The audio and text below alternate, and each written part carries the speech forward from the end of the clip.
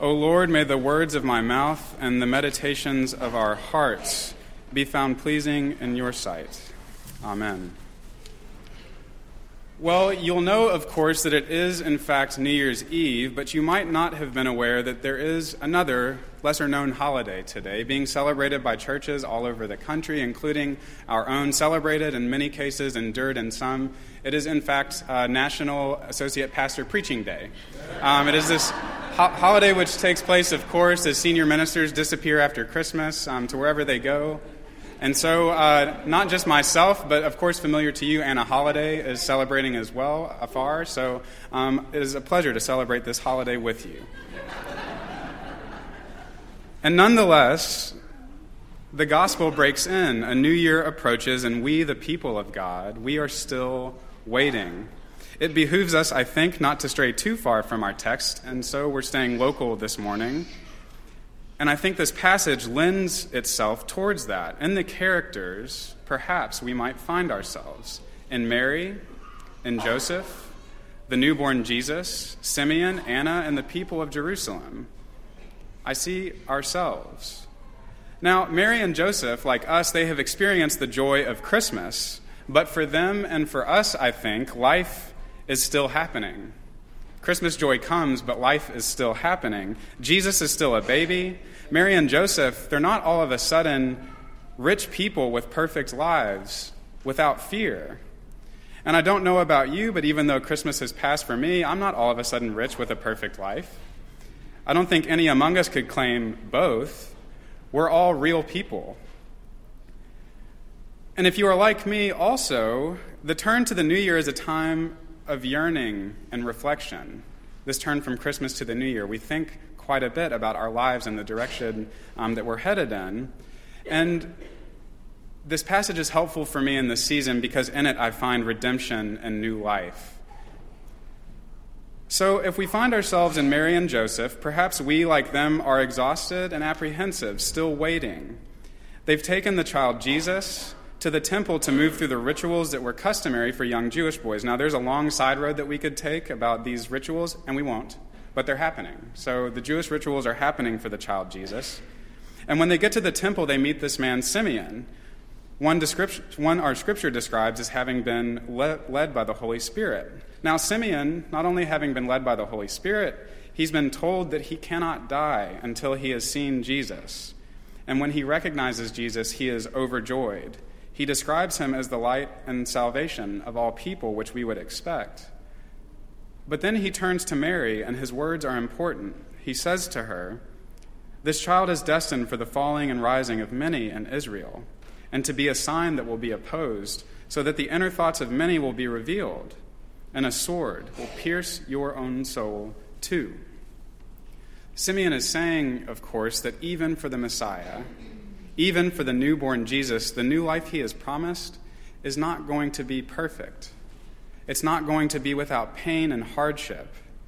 He warns Mary that her soul will be pierced as if with a sword. Mary will know pain because her life is woven together inextricably with her son's life. But of course, Mary already knew this. She's Jesus' mother, after all. And so Simeon's not revealing new knowledge to her, but the fact that Scripture uses Simeon to emphasize these things, I think, is important. For us, as with Jesus, new life is promised, life abundant and joyous and beyond our imagination, and so much more. But there will also be hardship, rising and falling, experiences where the core of our being and inner thoughts are going to be revealed by difficulty. Redemption is hard. We know that. New life is both beautiful and painful, beginning at birth, and we know that too. This is the honest gospel, the one that takes life seriously. So after Simeon speaks these things to Mary, our text tells us about the prophet Anna, a woman who spends her life in the temple fasting and praying. But upon the arrival of Jesus, she goes out into the city to preach redemption to the people of Jerusalem. Now, as Scripture sometimes does, it silences this woman, Anna, while giving Simeon all the dialogue. But she's the one out in the city doing the work. And it's like that sometimes, I think. Some of you might identify with Anna in this way. But it's important that Anna's not just preaching to anyone. She's preaching to the ones looking for redemption, Scripture says, and that's where we find ourselves too. We're looking for it. For many, the holiday season is one of joy, but for many also it's one of difficulty. And so for each of us, we are looking for this redemption, whatever that might mean for us. So Simeon and Anna, their words and movements in the text promise new life and redemption for the one seeking it, but with the caveat that redemption hurts and that new life is not easily come by. And yet, redemption is possible. New life is promised. And here is an example of what that might look like. This year, I've become a volunteer sponsor for the Men of Quality at the J. Graham Brown School. This is the school downtown at First and Muhammad Ali, where I grew up and from which I graduated. Now, this group, the Men of Quality, they are a remarkable group of young men. They each joined this group at some point because they both needed and wanted direction. Now, they're now mainly juniors and seniors, but most of them joined at some point in middle school or early in high school. We meet each Tuesday afternoon for our meetings. We read to elementary school students 2 mornings a week, and we're working on numerous other endeavors, from continued service to the community, a Black History Month program, outreach, and a lot more. These young men are men of integrity and character. They are motivated, they are gifted and talented, and they are destined for great things. Last semester, we worked hard for a number of months to put together our Men of Quality Forum, where we invited speakers from the community, family members, and the school community all to gather for an evening addressing the need for role models for young men, especially young men of color. We reserved the auditorium and the reference room. We made calls. We left voicemails and emails to numerous speakers, professionals, academics, everyone here and there. All of these folks recommended to us. We invited everyone. And if you know Indy's chicken, we got a bunch of that too. It is kind of the best. And so we ordered a bunch of Indies for our reception that we were going to have afterwards. And so the night of the program, we gathered at the school at 4:30, and we started to move chairs and tables and prepare ourselves. Many of the young men had agreed to speak. We picked up the food, and we set up the reference room in the auditorium. And so we all had a little bit of nerves because we were excited. But as the time got closer, we were a bit more nervous, not because of the leadership we had agreed to take part in, but because we were worried about who might come. And so it came to pass at 7 when we were to start, and then further still at 7:15, that no one came, not a single person. Now, there are many reasons for this, many in our control. Timing, we maybe were a bit too late, better advertising, perhaps we hadn't done enough announcements. But there were many that were outside of our control. And these guys were deeply disappointed, and I was disappointed for them. But still, we went up into the reference room, and I had prepared some remarks for them, hoping for a crowd closer to 100 or 150, and I told them I still wanted to give them. So we sat in a circle in the reference room, and I did.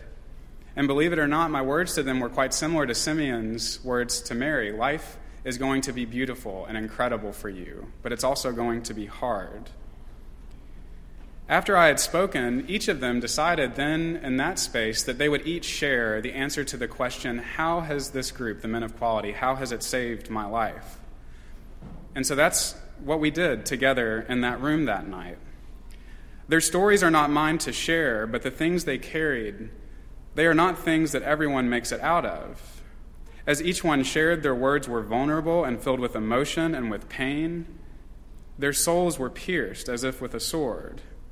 But they also shared joy and laughter and fondness and hilarity and familiarity with one another. We cried tears of all kinds.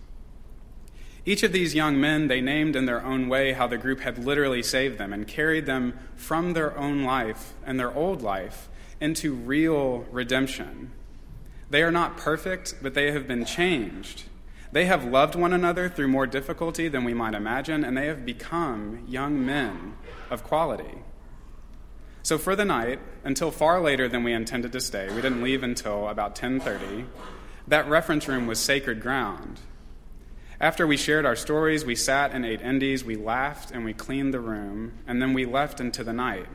Each of us back into the world as hard and as difficult as it is, but knowing that we are already being redeemed. Now, this is real redemption all the way down. Our failure and misfortune for the evening was redeemed. No one in that room will ever forget what we shared that night. Nothing was wasted. We stood on holy ground.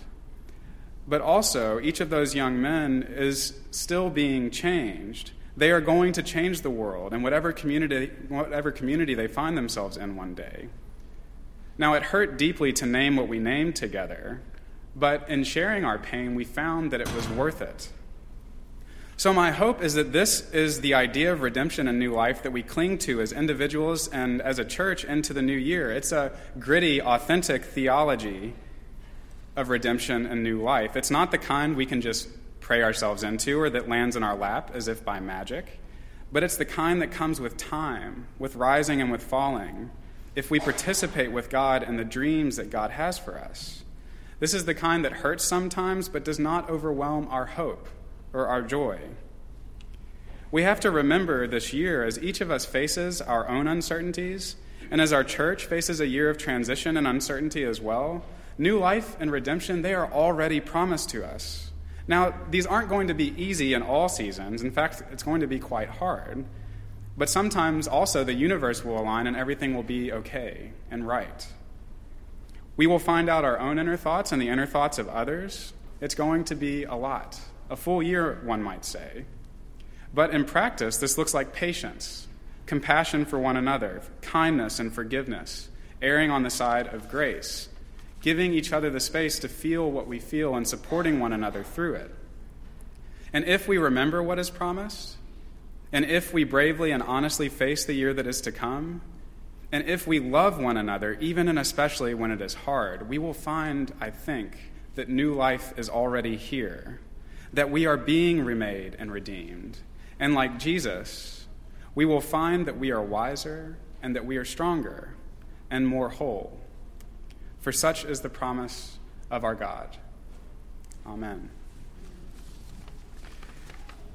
Those who wish to join our community here at Highland are invited to do so during our hymn, which we will sing, hymn number 115. So let us stand and sing.